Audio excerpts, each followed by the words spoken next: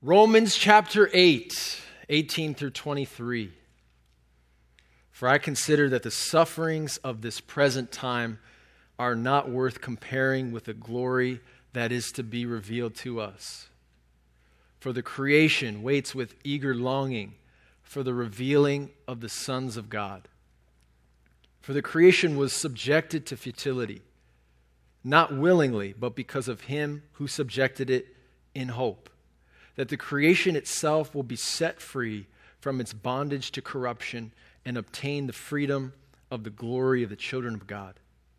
For we know that the whole creation has been groaning together in the pains of childbirth until now.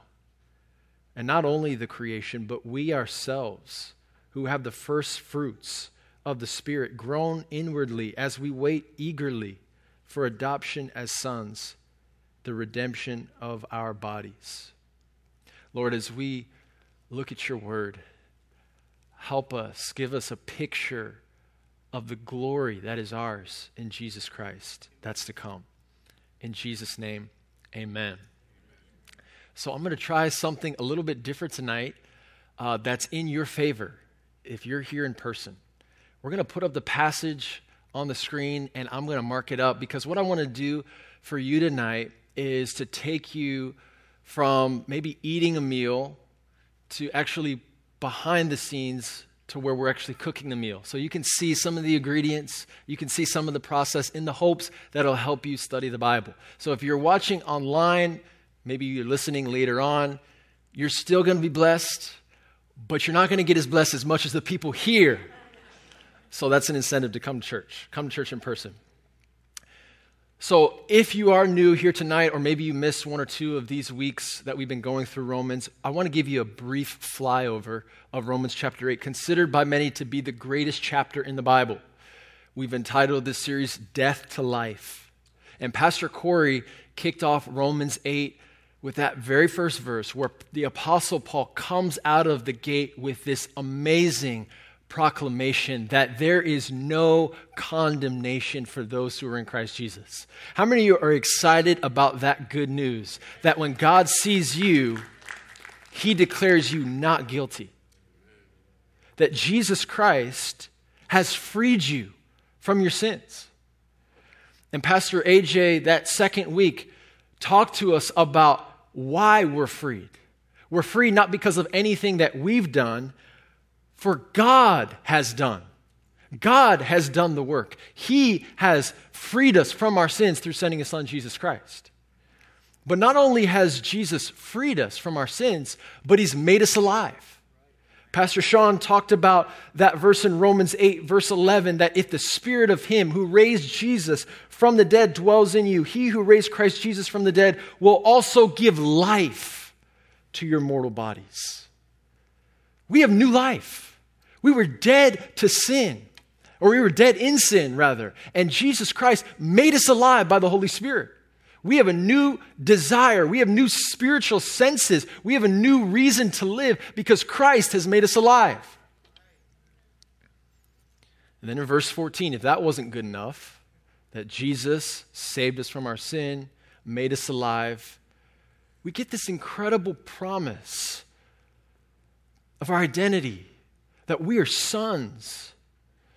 And the Apostle Paul is not being a chauvinist here by saying a son rather than a daughter, because in that time period, a son, a firstborn son, received an inheritance from the father. All of the family's wealth was passed on to that son.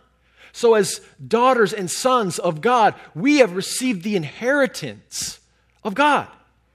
We're heirs to incredible promises, to the glory of God. Y'all are way too quiet for that kind of good news. Come on. Amen. God, this is the good news of the gospel. These are the first 17 verses that nothing that we've done is deserving of this. God has done it. He's given us this gift. And that's why we come to church. That's why we sing these songs. That's why we tell people about this good news, because it's transformed us. But it leaves us this question, which is, if the good news of verses 1 through 17 is so great, then why is so much of our lives characterized by suffering. For a people who've been freed, who've been made alive, who have been brought into the family of God, who've received an inheritance, why do we go through things that don't feel like good news?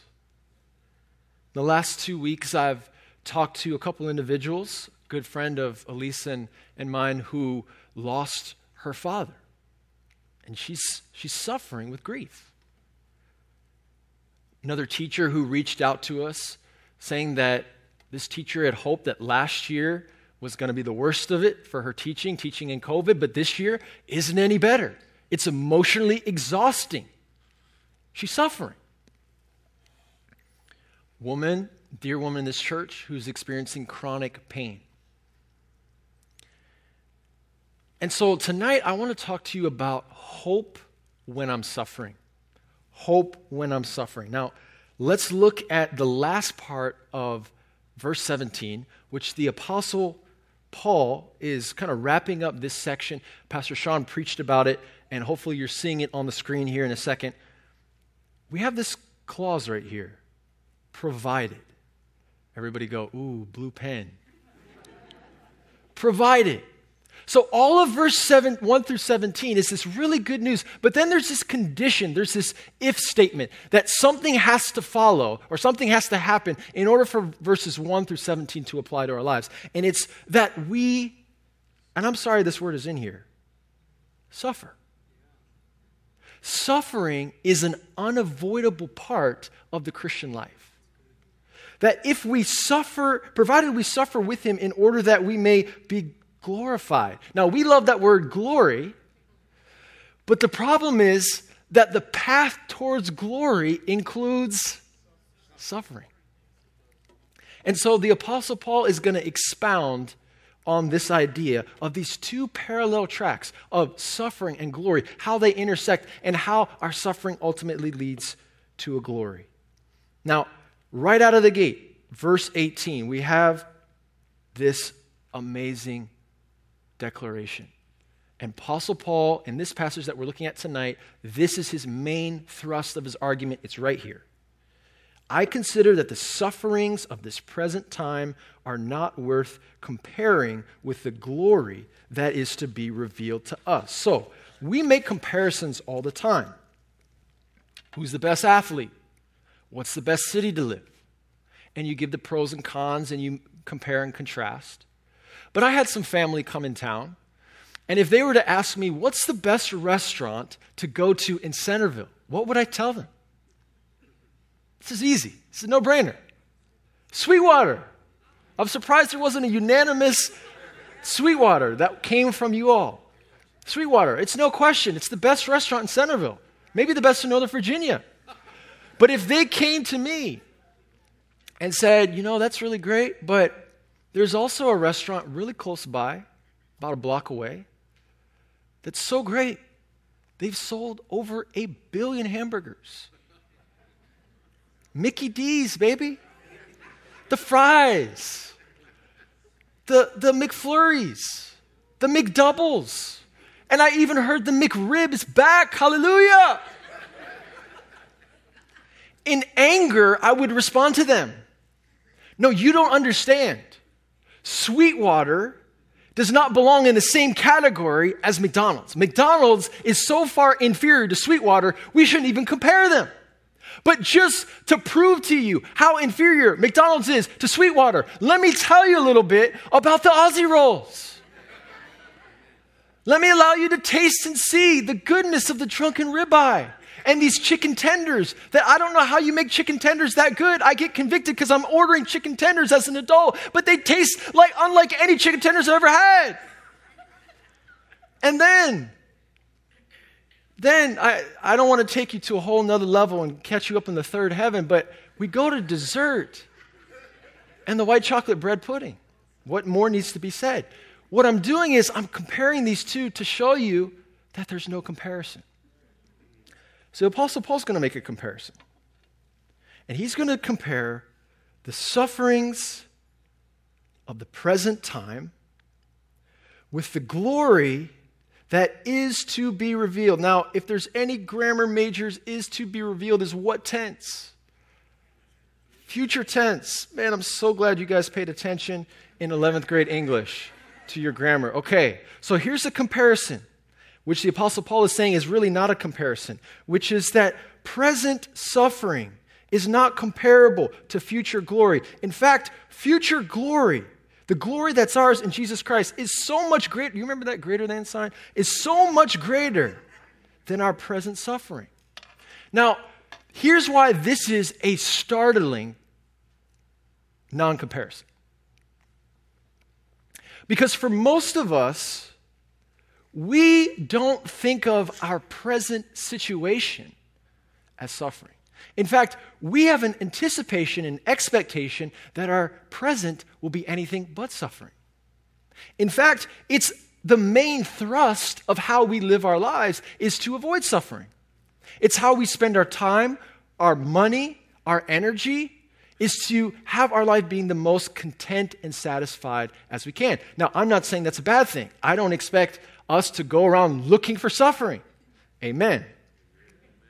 But we choose our vacations on where will be the most pleasurable place for us to go. We choose a job where we'll find the most satisfaction. We choose a town where we live. It's close to family. It's close to our work. We choose the kind of car that's going to bring us the least amount of suffering. And yet, the Apostle Paul says that what categorizes this present age, including our job, including our car, including our home, including everything that there is about life here on earth, there's an element of suffering. Now, here's the other part of this, is that if I was to survey you all in maybe the top 100 topics you would want to have preached, I don't know what would be up there. I would assume, relationships, maybe how to love your enemies. That might be like 99 or 100, right? How Jesus and politics intersect. Some of you guys are deep thinkers. Might want some like how Jesus and ethics. I don't know what you would choose, but I can imagine that probably. Now I'm going to introduce a term here. The doctrine of hope wouldn't be on the top of the list. I don't know if it'd make the top 100. And when I'm talking about the doctrine of hope, I'm talking about the end. And for most of us, the end is a little bit fuzzy. Like there's an antichrist, and there's some beasts, and there's like Revelation, and there's like the earth being burned up in fire, and that's about as far as we know, right? We spend so little time thinking about the future, thinking about the glory, because we don't really know what it entails or how it applies to our life. And yet in the greatest chapter of the Bible, let's just say that for the sake of argument, okay? That's why a lot of people, that's why we choose this chapter, because many consider this the highlight, the greatest chapter of the Bible. In the greatest chapter of the Bible, the Apostle Paul thought it was important enough to put it right there in the middle and to make this comparison. So here's a pattern that we have. Here's us, and we're going to go through suffering. Paul says that's unavoidable. And for most of us, because we have no idea or concept of the future, and because we expect our present to not include suffering, when we go through the suffering, we get this: disillusionment. We get discouragement. And throw in another D, discontent. So we go through this suffering and it changes us for the worse because our expectations of what present life should be and what life in God should be is that God should heal us, God should save us, deliver us, set us free, should bless us financially. And those are promises. And those are things we should believe God for. If somebody's sick, I want to pray for them and believe God for healing. But if I don't have a theology of suffering and I don't have a doctrine of hope, what do I say to somebody who's experienced tragedy? I don't have anything to say. So the Apostle Paul's got to make his case here because he's making this comparison. He's saying your life here, Northern Virginia, two richest counties in America, Loudoun County, Fairfax County, with amazing schools. And most of us, compared to the half of the world who's living on $2 a day, are living it good. He's saying your present is categorized by suffering, and the future where you're headed is so much better. And that's pretty hard for us to hear. And the good news is he's going to take the next 4 verses to prove it to us. I want you to look at this word, for. And then we won't talk about this verse in detail today, but another one in verse 24. This word for, because. He's giving us explanation. He's grounding his argument in verse 18 with an explanation. What's his explanation? Okay, here's the first one. All of 19 through 23 is going to support verse 18. You see that? He's going to explain to us why 18 is so important. Here's the first reason, right here. Creation. Now, creation is not, we know God created the heavens and the earth. He created the world in 6 days in Genesis chapter 1, 2. We have the account of that. But here when the Apostle Paul is talking about creation, he's not talking about you and me yet. He's going to get to us. Right? What he's talking about here is the animals and the seas and the mountains. Okay, he's talking about everything except for us. I'm going to show you that here in a second. And he says this in verse 20. He says the creation was, look at the text here with me, subjected to futility. Now this is an interesting word, futility, because it means ineffective. And I've seen attributes about God and studied attributes of God. God is loving, he's holy, he's righteous, he's just. But I've never seen someone categorize God as ineffective or anything that he's produced, anything he's created as ineffective. So how did God, who made everything good, remember Genesis 1, everything God made was good, right? He creates humans, it's very good. How could something that he created was good turn out to be ineffective? Do you see that? How that question should come to our minds here? Paul is saying that creation's been subjected to futility. So who has subjected creation to futility? We have examples of this everywhere, of creation being subjected to futility, of it being ineffective.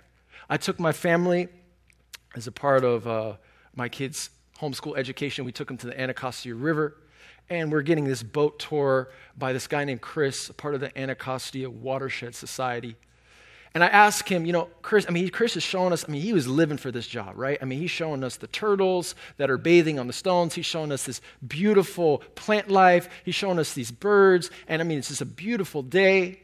And I said, Chris, what is this? What is the mission of Anacostia Watershed Society? What is the mission of the organization? He said, well, essentially, our mission is to make the Anacostia River swimmable and fishable. And it's not. You could swim, you could fish in there, but it's not good for you. And I said, okay, Chris, every day you guys are doing restoration projects in this river. You're cleaning out trash. You're educating the population. What are the chances that this river becomes swimmable and fishable? You know what he said? Next to zero. Next to zero. Because there's so much pollution in there. And there's soil that runs off into the bottom of the river that used to be 50 years ago 40 feet deep. Now it's 7 feet deep. And there's so much trash that gets washed into the river that likely you'll never be able to fish and swim in the Anacostia River. God's creation has been rendered ineffective.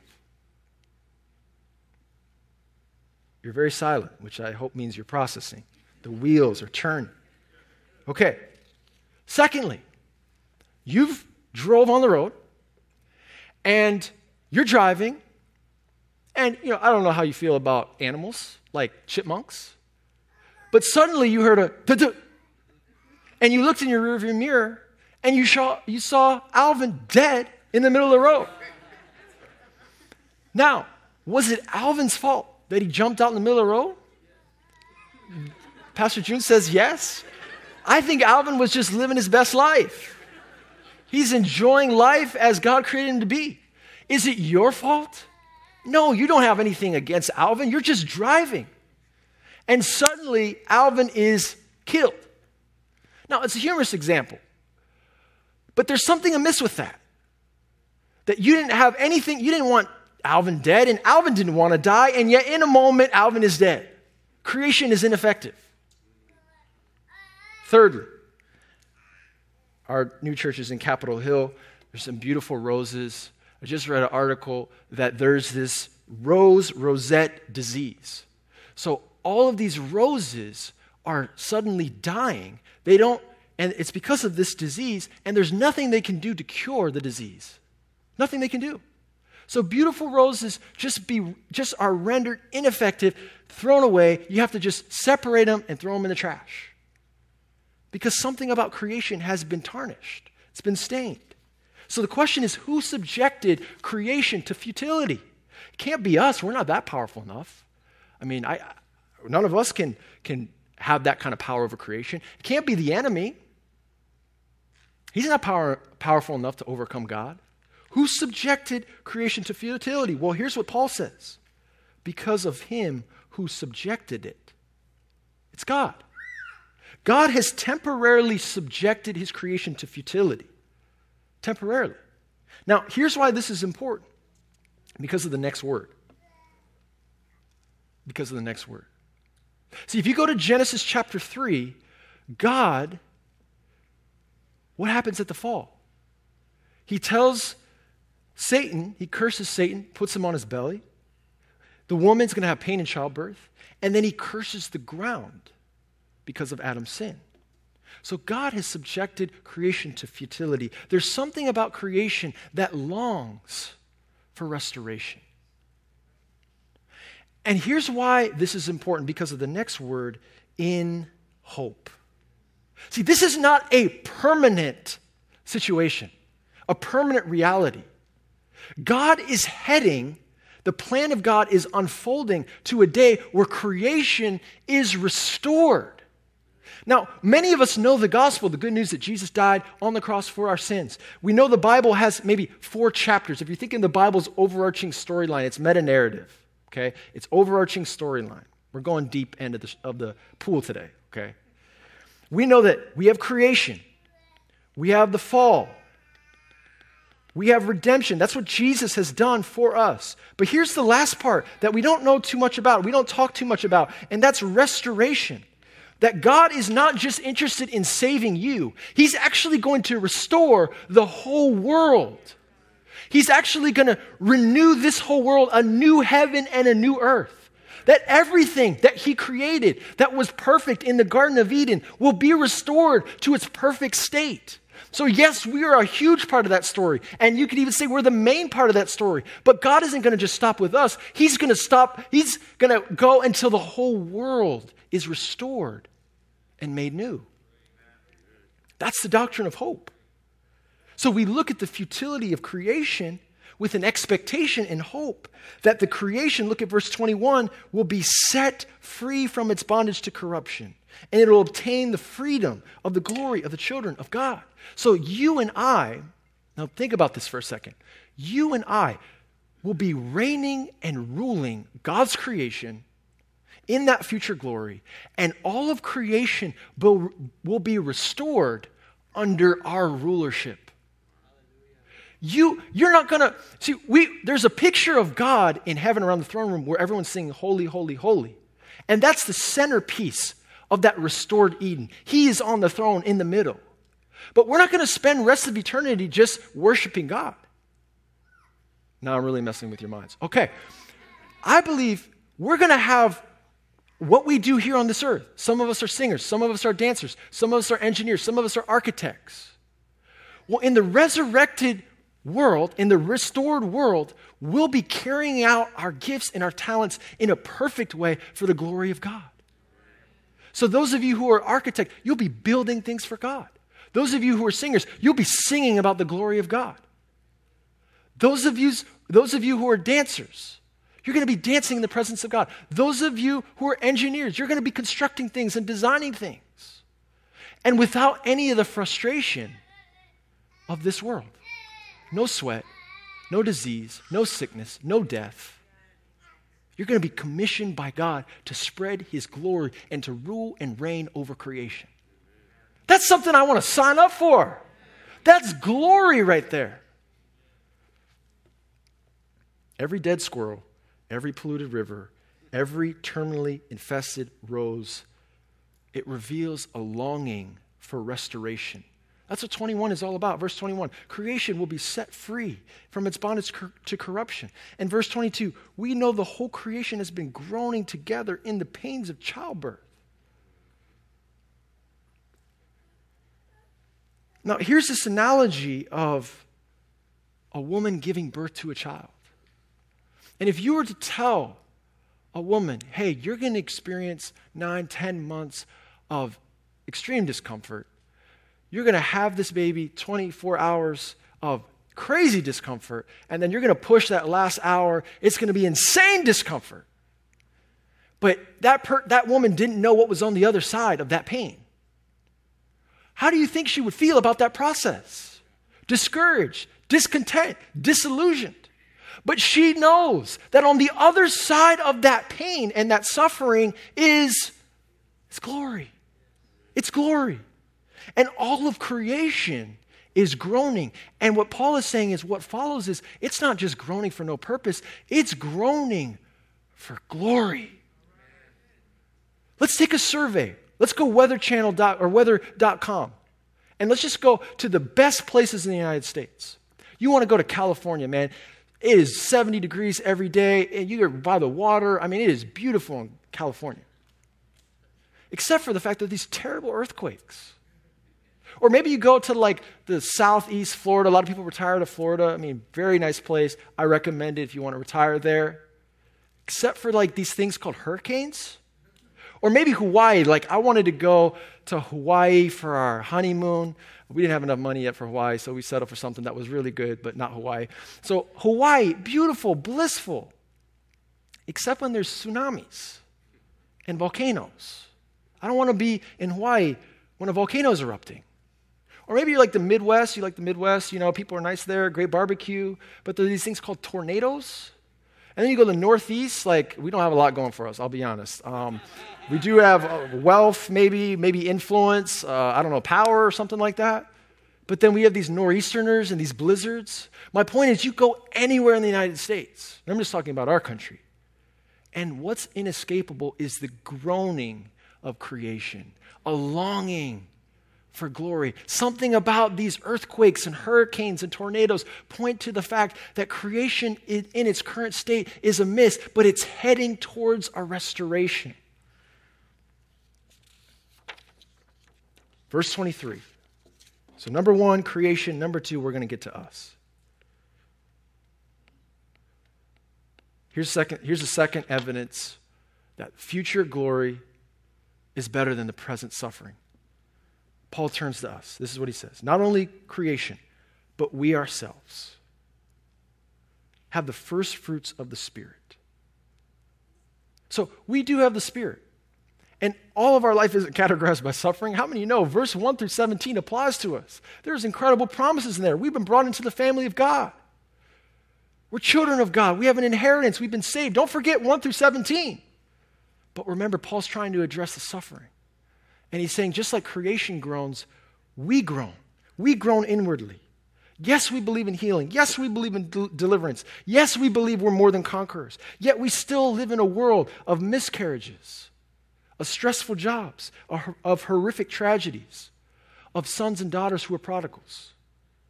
We live in a world of suffering, and so we groan. So what do we do? What do we do in our groaning? Here's what Paul says. Look at verse 23 with me. We wait eagerly. We wait eagerly. That if you look at the top of that, over there it says us, suffering. We don't have to be disillusioned, discouraged, and discontent. God wants to give us hope. That when we go through suffering and we have a doctrine of hope, we have lenses to look through that suffering.